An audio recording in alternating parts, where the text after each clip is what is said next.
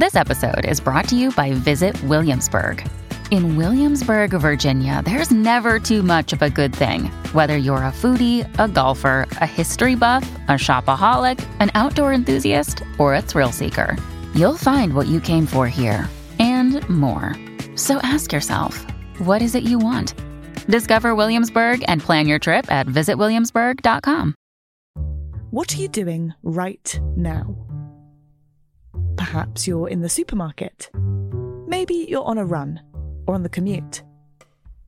But wherever you are in the world, and whatever you're doing, right now you're also listening to my voice. This is the power of podcasts. The ability to communicate with your audience in an intimate and intentional way through audio. I'm Bea Duncan, Senior Partnerships Producer at Intelligence Squared. We've been a world-leading forum for talks, debates and events for over 2 decades. And we also use our cutting-edge curation, creativity and editorial expertise to elevate your brand to new audiences with podcasting. Intrigued? To find out what we can do for your organisation, book into a free consultation with me today.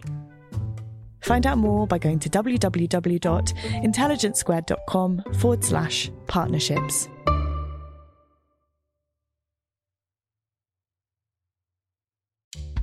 Hello and welcome to Intelligence Squared, where great minds meet. I'm Head of Programming, Connor Boyle. On this episode, Dr. Hannah Durkin, a historian whose new book shines a light on the final years of the Atlantic slave trade. The Clotilda was the last slave ship to land on American soil in 1860. This was despite a federal law banning the importation of captive individuals from the African continent passed over a half a century prior. Some of the survivors on board the Clotilda lived into the 20th century, a time period that feels shockingly close to our own. Speaking to Durkin for this episode is Christina Fryer, the historian and broadcaster with a focus on modern Britain, the British Empire and modern Caribbean. Fryer grew up in southeastern Virginia and has worked for universities in locations ranging from North Carolina to Liverpool. Most recently, she was a lecturer in Black British history at Goldsmiths University in London. Let's join Christina Fryer now with more.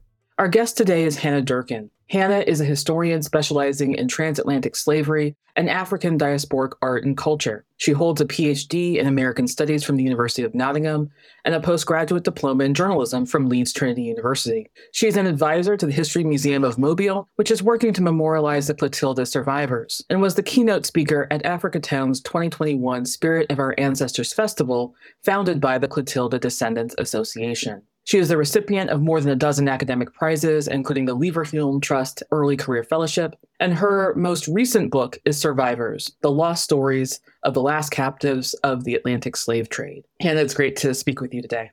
Oh, it's so fantastic to speak with you. Thank you. So I really enjoyed reading this book. And for listeners, this book is about the Clotilda, which was a ship that arrived in 1860. Can you tell us more about the Clotilda, who was on it, and how it arrived in Alabama in 1860?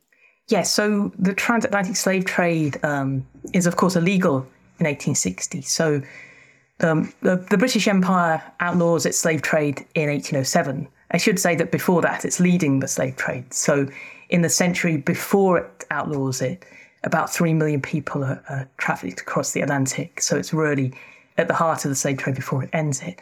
The United States outlaws the slave trade the following year. And in 1820, it declares it piracy, which means that it's a capital offence. You can be executed for committing it. But unfortunately, the traffic continues and illegal traffic continues. And suddenly by the 1850s, it's centred on Cuba. So in fact, about a quarter of all the people trafficked across the Atlantic are trafficked illegally. So they're trafficked after 1808. And in Cuba, about 71% of people sent to Cuba are sent illegally. So that's more than 500,000 people. And so there's this Cuban slave trade that's going on that actually US slave ships are deeply implicated in this trafficking. So there's certainly a very strong awareness, certainly among Southern enslavers in the 1850s, that what's happening is US ships are going to West Africa, but then they're going back to Cuba. So there's this US slave trade going on, but of course most of the captives aren't being sent to the mainland United States. But what happens with the Clotilda is, well, I was quite surprised actually. It was long rumoured to have been started by a bet, and they dismissed this idea. It seemed to, too frivolous. It's like, these are people who are zealots. These are people who want to profit from the slave trade. This isn't a small, tiny event. There's just someone thinks of it. But I did find evidence of the bet, because I actually found if you look in Mobile Public Library's archives, and actually a lot of this material is digitised, so you can just go on the internet and have a look. There's a handwritten note, it's anonymous, but it names two of the witnesses to the bet, or at least gives partial names, and enough for me to identify one of them, which allowed me to work out that this bet happens in about January 1856. But it's a bigger, the bet is so much more than just a bet though. So it's basically the people who are involved in it want to really reopen the slave trade in the US. So it's part of a much wider project as well. I was surprised to find as well that some of the people involved in it were actually very closely connected with the secession movement and the Confederacy. So it's at the same time both sparked my bet, but also a larger project to reopen the US slave trade on the eve of the Civil War. And so what happens in 1860 is these three brothers, Timothy Mayer and his brothers Burns and James, lead this project to capture, and I guess to really prove that it's possible to traffic people directly to the United States. So in the spring of 1860, they commission a ship, captained by this Canadian man named William Foster, to sail across the Atlantic, to sail to Ouidah and Benin, present-day Benin, and to traffic people. And essentially, they're actually going to buy children, really. So most of the captives on board the Clotilda are children and very young people, all from as far as I can tell, all from the same town, or almost all from the same town in present-day southwest Nigeria. William Foster buys 125 people, but he's only able to board 110 of them before anti-slave patrol almost captures him. So there are 110 people on board this ship, equally split between girls and boys, men and women. So 50% female, 50% male. And they're forced to board the Clotilda basically in the spring of 1860. So this is a moment when slavery is still thriving, really, in the United States, in Cuba, and Brazil. Of course, because this is 1860, this is a moment in which the United States is about to split apart entirely over the question of slavery. And yet the slave trade itself was, in theory, illegal. But what you were finding is that these Southerners, and in particular these three men, are trying to actually make an argument for restarting the slave trade. And then they purchase all of these children in what is now southern Nigeria. Before we go into detail about who was on board the Clotilda, I was wondering what drew you to this story in particular. Yeah, so I was working on a slightly, a connected story in some ways, but I'm really a 20th century historian, and I was working on a project on the African American writer Zora Neale Hurston. But I was actually looking at her film work. So she was a pioneering Black woman filmmaker, perhaps the first to professionally hold a camera. She was an ethnographic filmmaker, which meant that she was documenting human subjects in the South. She was recording human stories. And she travels to Florida and Alabama in the late 1920s to film local people and interview them to collect their folkloric stories, basically. One of the people she interviews and films was a man named Cudjo Lewis, or Kazula, who for decades was thought to be the last Clotilda survivor and the last known Middle Passage survivor. But Zora Neale Hurston mentioned in a letter to her fellow writer Langston Hughes that she'd met another Clotilda survivor. And for a long time, Hurston experts assumed this woman could never be identified. But I was trying to identify the people in her films, and so I turned to an early, basically a posthumously published manuscript of Hurston's, and which collects these folkloric stories. And I noticed in an appendix to this book, she named a woman, an African-born woman that she'd interviewed. And this woman was named Sally Smith. That wasn't, of course, her African name. Her African name was recorded as Rodoshi. And so I realised that this woman was the person that she mentioned that in the letter to Hughes. And so I spent a long time trying to identify this woman and tell her story as well. I found she actually outlived Kazula. And I basically just kept researching. I didn't think I would have enough for an article, let alone a book. But I just kept pursuing. I found another woman, the youngest survivor, outlived Rodoshi, Matilda McCreer. She was only 2 years old when she was kidnapped. And so I wrote another article on her as well. And then after that, it became a book, really. I want to pick up on some of these survivors and what you said earlier about the fact that when the Clotilda and its captain arrived in Lida, they were snatching children, and that is a horror. But part of what that meant is that these people actually lived quite long lives, well into the 21st century, and so there's this real wealth of information about them and their lives. Are there one or two of the survivors whose stories you could share with us now? Absolutely. So perhaps I should talk a little bit more about Matilda McCreer. So she was 2 years old when she was kidnapped with her mother and sold to Captain William Foster.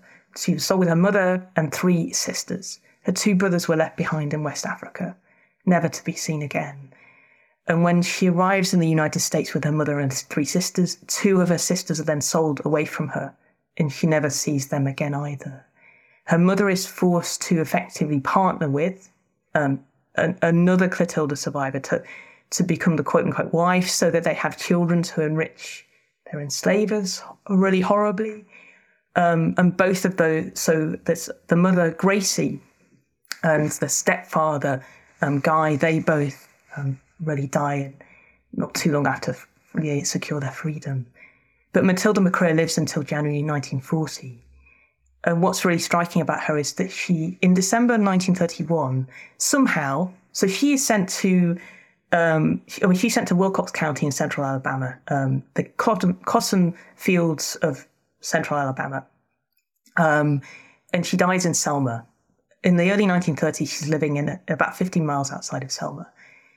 Kazula or Kajula is in Mobile, about 150 miles south. Somehow, Matilda McCreer and Rodoshi managed to travel down to meet with Kazula in December 1931 and to actually see the site of the Clotilda's landing. And of course, Matilda McCreer was just 2 years old, so she had no memory of the Middle Passage. She had no memory of her lost family, and obviously it's such a profound experience for her. And when she gets back to her home just outside Selma, 15 miles outside Selma, she decides she's going to walk to Dallas County Courthouse to demand reparations, essentially. So she walks 15 miles from her home to Selma to Dallas County Courthouse. And of course, the white judge that she confronts turns her away.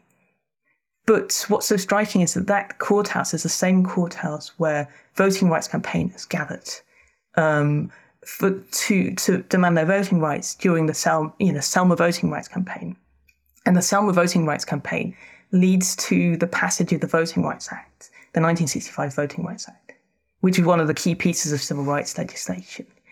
And what's striking as well is that when the campaigners gather at the Dallas County Courthouse to demand their voting rights, the man that they're confronting is a man named Victor Bethune-Atkins, who for decades was Matilda McCreer's landlord and employer. So she's having to work his land. And before that, it was his father. And before that, it was his father-in-law. Another of the captives whose stories really stood out, I think because probably I'd started the book before I realised that she existed. A woman named Booja Moore. She lived until 1930. And quite horribly, she was a grown woman, probably in her early 20s, who was separated from her 3 small children on the slave port of Ouida. So 3 children are left behind, and one of those children is a baby. And of course, she never sees those children again. And she's sent to an estate outside Montgomery, so just outside the capital of the Confederacy. But again, what's so striking about her is that she's determined to live the life of a traditional Yoruba woman, basically. So she's determined to live the life that she would have lived back home. So she determines to become a tradeswoman, as she would have been back home, an economically independent tradeswoman. And what she does is she forages for wares outside her home, and then she travels on segregated trains into the heart of Montgomery. And she travels across these two streets, which are, I guess, the two key streets in Montgomery, which is where the Alabama, or where the Capitol building, so the state Capitol building of Alabama is.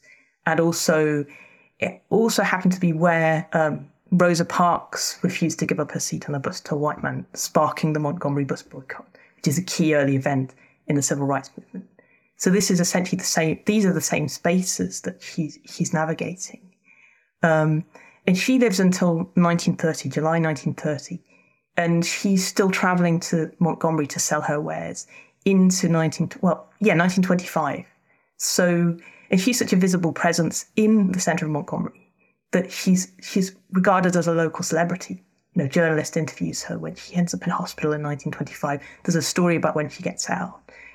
So some of the Clotilda survivors were really visible. They weren't necessarily identified as Clotilda survivors because the Clotilda voyage was so secret, so hidden. But yeah, just incredible women, incredible men as well. So there's a lot there that I really want to pick up on, and I think maybe the first thing I want to pick up on is actually what you just said, which is there's a sense, and it comes out strongly in the book. There's a sense that the survivors were quite well known at points, or some of them were quite well known, certainly well known in their communities, but also at points famous. There's press coverage about some of them. The Clotilda itself, when it arrived, was the subject of actually quite a lot of legal and criminal proceedings that go nowhere. But there is a very clear understanding that this ship arrived in 1860 and arrived with enslaved people on it. And yet, at the same time, the Clotilda has been at various points dismissed as a hoax. So how did this happen? That this was the arrival of the ship was well known and well documented at the time. Various of the Clotilda survivors were documented and famous. And then there's this question of whether this event and these people, whether this ever happened at all. How did that transpire? Yeah, because as you say, the legal proceedings begin against them. Against the culprits, against the criminals, but they go nowhere. It's basically an open secret, really, and it's very likely that governmental figures were aware of what was happening. I mean, it appears that actually the U.S. Marshal actually encountered them soon after they landed, and of course there's an attempt to go after them and recover them and rescue them, but the judge is suspiciously unreachable at that time. So of course they escape and they're scattered and they're sent across different places in Alabama, which doesn't help as well. It seems as if a lot of journalists, a lot of writers who encounter them are told that they're survivors of the Wanderer, which was the penultimate U.S. slave ship, which landed off the coast of Jekyll Island, Georgia, about 19 months before the Clotilda voyage. So there's a real attempt to pretend this voyage never happened. And a lot of historians do seem to believe that. I mean, in fairness, though, historians have, the number of historians have worked to prove that the Clotilda voyage happened. And certainly there was Emma Langdon Roach about 110 years ago. And in the early 20th century, Sylviane Diouf and Natalie Robertson, who worked to prove that this voyage happened. But it hasn't been taken as seriously as it should have been. And I think certainly descendants have struggled actually to have their stories taken as seriously as they should have been until very recently. I think actually, so the Clotilda was identified in the Mobile River maybe about 4 years ago. And it felt like at the time, archaeologists were, this seemed like concrete evidence that it actually happened. that archaeologists were even struggling to say, look, this proves this happens. And the chief archaeologist was thanking me for identifying survivors as if that was more proof that this voyage actually happened.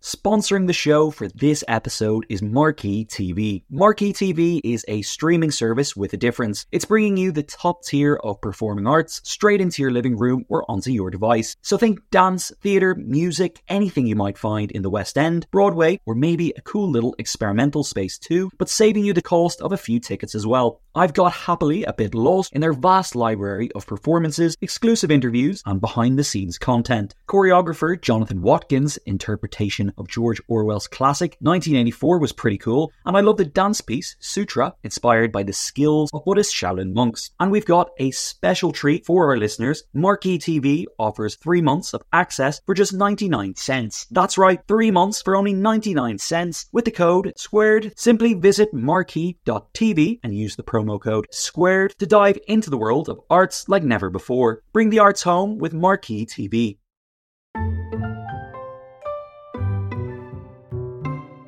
That's really fascinating, and you mentioned the descendants, and I got the sense that you had worked with some of them. Has it been a long struggle for them to really get this story more widely known? Yeah, I think it's an ongoing struggle as well. I think they're working to really have Africa Town, which is the community established by Clotilda survivors in Mobile, taken seriously and recognised as an important space in the United States. And I think that's an ongoing battle they've done incredible work, but to make sure that it's in the public eye all the time. And as well, what I was finding as well was, what was striking is that Clotilda survivors I was speaking to didn't always know that they were descendants. So even Johnny Creer, who's the grandson of Matilda Macrear, he knew his grandmother was African born, but he didn't know it was the Clotilda that she then arrived on until I told him that. So I'm also very aware of the fact that because I was identifying Clotilda survivors as I was writing the book, there'll be a lot more descendants who don't yet know they're descendants of Clotilda survivors. Johnny Creer, he doesn't use the muck like his grandmother did, but he was saying that he attempted to count the number of descendants that Matilda Macrear has, and he lost count when he got to about 140. So she might have 1,000, and that's just one survivor, of course. So hopefully, this book will help more people connect to their ancestor stories. So one thing I want to pick up on is so these were people who, as you mentioned, they came from what is now southern Nigeria. They were Yoruba, and identity is such an important part of this story. How did the Clotilda survivors hang on to their Yoruba identity at the same time that they and their descendants were becoming African-American citizens? Yeah, I think it was a real struggle because, of course, of the prejudices towards, and the internalized prejudices towards African cultures and communities. They're so demonized, they're so dismissed. So when the Clotilda survivors arrived, they're laughed at because they practice Yoruba traditions, right? So they attempt to keep alive their cultural and religious beliefs, but it's very hard for them. So they actually end up converting to Christianity in the late 1890s. That actually might partly have been because they actually met a missionary who could speak their language at that time, and he actually fights to try to take them home. But there's no money for them to go home, very sadly. But there's so many different ways in which they hold on to their heritages. I was exploring. There was a long rumored connection between the Clotilda survivors and the Gee's Bend quilters. Now, the Gee's Bend quilters are a celebrated community of quilters, of artists in central Alabama. So in Wilcox County, which was just around where Matilda Macrear came from, very close to where she came from, and Radoshi as well. And I was struck by the number of connections between that community. There was also the Freedom Quilting Bee, which was an overlapping quilting cooperative that was set up by civil rights leaders, civil rights campaigners in the 1960s. And that community, the Freedom Quilting Bee community, the spaces that they they occupied, where the women quilters lived, that matches quite closely to where Clotilda survivors were sent. So they are upholding West African cultural and artistic practices. So the Gee's Bend quilts were long rumoured to be influenced by strip weaving. So this West African artistic tradition in which strips of cloth are stitched together into a single fabric. So there are these striking connections here. And also as well, I was talking quite recently to a great-great-granddaughter of Rodoshi, and she was telling me that she obviously doesn't remember her ancestor, but her father did. Her father grew up alongside her. And she was telling me that, the food was so different and obviously very popular. And also she had some kind of farming practices. Now, she couldn't remember what they were, didn't quite understand what they were. But these farming practices were influential, helped the community in which she was part. So they're bringing all kinds of artistic, religious, and also agricultural practices that are influencing Alabama, basically, well into the 20th century and even into the 21st. Mm-hmm. And of course, quilting is such an important part of African American culture. Yeah. That this more recent connection to Yoruba traditions, it was such an important part of the book, I thought. You've been talking about this, but I think there's a really powerful argument in the books that this is actually a recent history, as opposed to this idea that the slave trade was centuries ago. You really are insisting that this is a recent history. And for me personally, as a millennial, one of the things that I noticed is actually that the last of the Clotilda survivors, Matilda, died 4 years after my father was born in the Jim Crow South. So even just that overlap, again, really pulls this into the present. And one of the ways that you give us this sense of urgency and recency is by connecting the story to the civil rights movement. Why was it so important for you to do that? And what are some of the connections you found? You've already mentioned a few, but I want to hear if there are more that we should be picking up on. Yeah, I think it's important to show actually just how influential they were in their communities. I mean, these are people who knew and possibly even influenced civil rights leaders. So Rodoshi, the penultimate Clotilda survivor, was friends in the 1930s with a woman named Amelia Boynton Robinson. Now, Amelia Boynton Robinson refers in her memoir to Rodoshi, encounters with Rodoshi as among her richest experiences, those are her words, richest experiences in the 1930s. And Amelia Boynton Robinson is part of this 30-year voting rights campaign in Dallas County, in and around Selma, basically. So she's such an important figure in the civil rights movement. She actually invites Dr. Martin Luther King Jr. to Selma in 1963, which basically leads to the Selma to Montgomery marches, or, leads him to be part of those. And the Selma to Montgomery marches, again lead to the passage of the 1965 Voting Rights Act. So that's such an important part of the civil rights movement story. Also, going back to Buja Moore, he was walking these spaces that connected to Rosa Parks, but also she probably knew a man named E.D. Nixon. So E.D. Nixon was a really important figure in the Montgomery bus boycott. He leads the bus boycott before Dr. Martin Luther King Jr. takes over. And also I found another Clotilda survivor named Como was living directly opposite the Dexter Parsonage, which was the home of the Kings, Dr. Martin Luther King and his wife Coretta Scott King, during the Montgomery bus boycott. So these geographical connections, but also direct connections to the civil rights movement. And of course with Matilda McCrew as well, the fact that she's a woman ahead of her time who goes to the Dallas County Courthouse to demand reparations, which is the space where some voting rights campaigners go to demand their voting rights. So that's sort of towards those connections are sort of towards the end of the Clotilda survivors' lives. And I want to pick up on sort of what happens towards the earlier part of their lives. So they arrive in Alabama.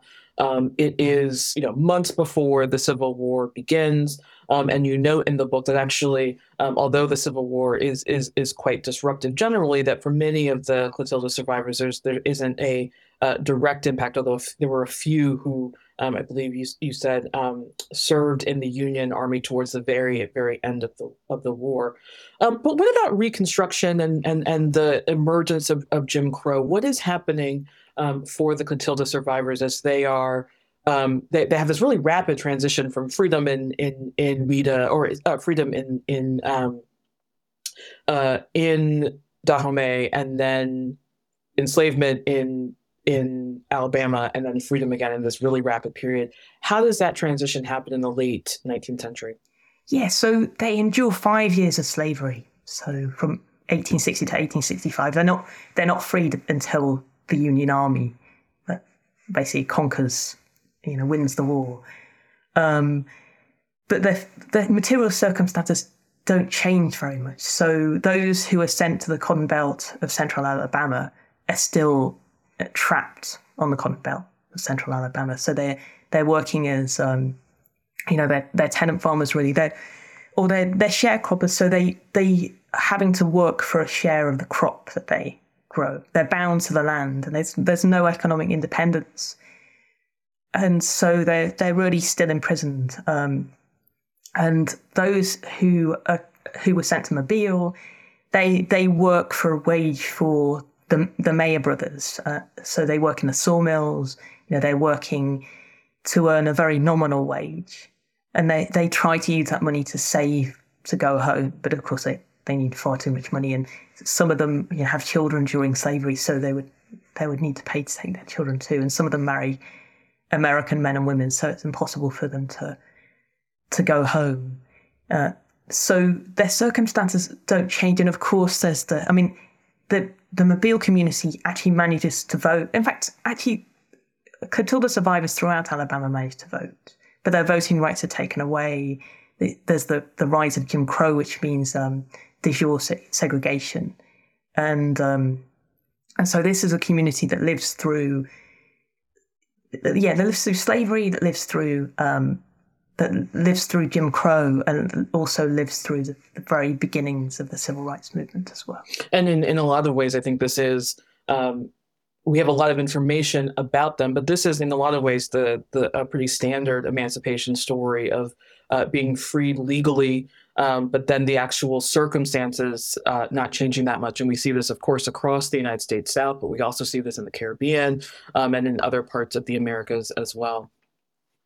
Finally, I wanted to sort of talk about the present day resonances of this story, both in terms of the importance of the Clotilda and how we should be understanding the Clotilda in this history, but also, we are at a moment where there is a lot of backlash against thinking about the longer histories of the Atlantic slave trade and of transatlantic enslavement. And I wonder what your sort of thoughts are about why this story matters at this particular moment. Yeah, well, we're certainly seeing an attempt to suppress the teaching of history, certain histories, I should say, at this present moment. And so this book hopefully sort of, resists that or pushes back against that, because it is so important that we all reflect who, whatever our backgrounds or what humanity is capable of doing. But also, it's also the ignorance as well that I think we're seeing in terms of the lack of knowledge about African diasporic communities and societies that's quite horribly been leading to racist violence. It's ongoing at the moment, and as well, on a more personal level, from the Clotilda survivors' descendant, it means so much to them, and just hearing how much it means to them to know where some of their ancestors came from, to be able to make those connections and to learn about those cultures and societies that, the histories that were taken away. And descendants who ask me, is there any way you can know what their original name was? And often the answer is no. Most of the time the answer is no. But just to begin to learn, my ancestors were from Nigeria, and that learning about having that heritage, it shouldn't be a rare blessing. But Sadly, it is. But so that's just been incredible to be able to, help a few people uncover that history. And just the level of joy, I think, at being able to claim that heritage has just been great to hear, really. And I think that is always a good place to end when we're thinking about slavery. The thing that comes through in this book is, although the material is incredibly difficult, there is this real sense of joy of cultural survival, and the way that the survivors are both really insistent on keeping their practices and keeping who they are and passing that down. There's a lot in the book about the passing down of knowledge and traditions, and that comes through in this really, as you said, in this really joyous way. And it was really great to read. So I'd like to thank Hannah for a fascinating conversation. The book, again, is Survivors: The Lost Stories of the Last Captives of the Atlantic Slave Trade, and is available now from your local bookshop. I'm Christina Fryer, and you've been listening to Intelligence Squared.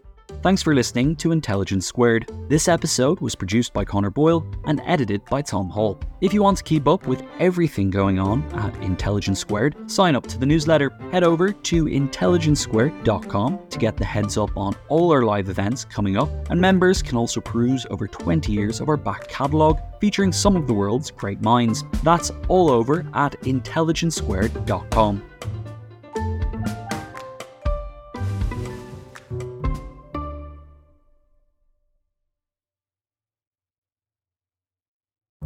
What are you doing right now? Perhaps you're in the supermarket. Maybe you're on a run or on the commute. But wherever you are in the world, and whatever you're doing, right now you're also listening to my voice. This is the power of podcasts. The ability to communicate with your audience in an intimate and intentional way through audio. I'm Bea Duncan, Senior Partnerships Producer at Intelligence Squared. We've been a world-leading forum for talks, debates and events for over 2 decades. And we also use our cutting-edge curation, creativity and editorial expertise to elevate your brand to new audiences with podcasting. Intrigued? To find out what we can do for your organisation, book into a free consultation with me today. Find out more by going to www.intelligencesquared.com/partnerships.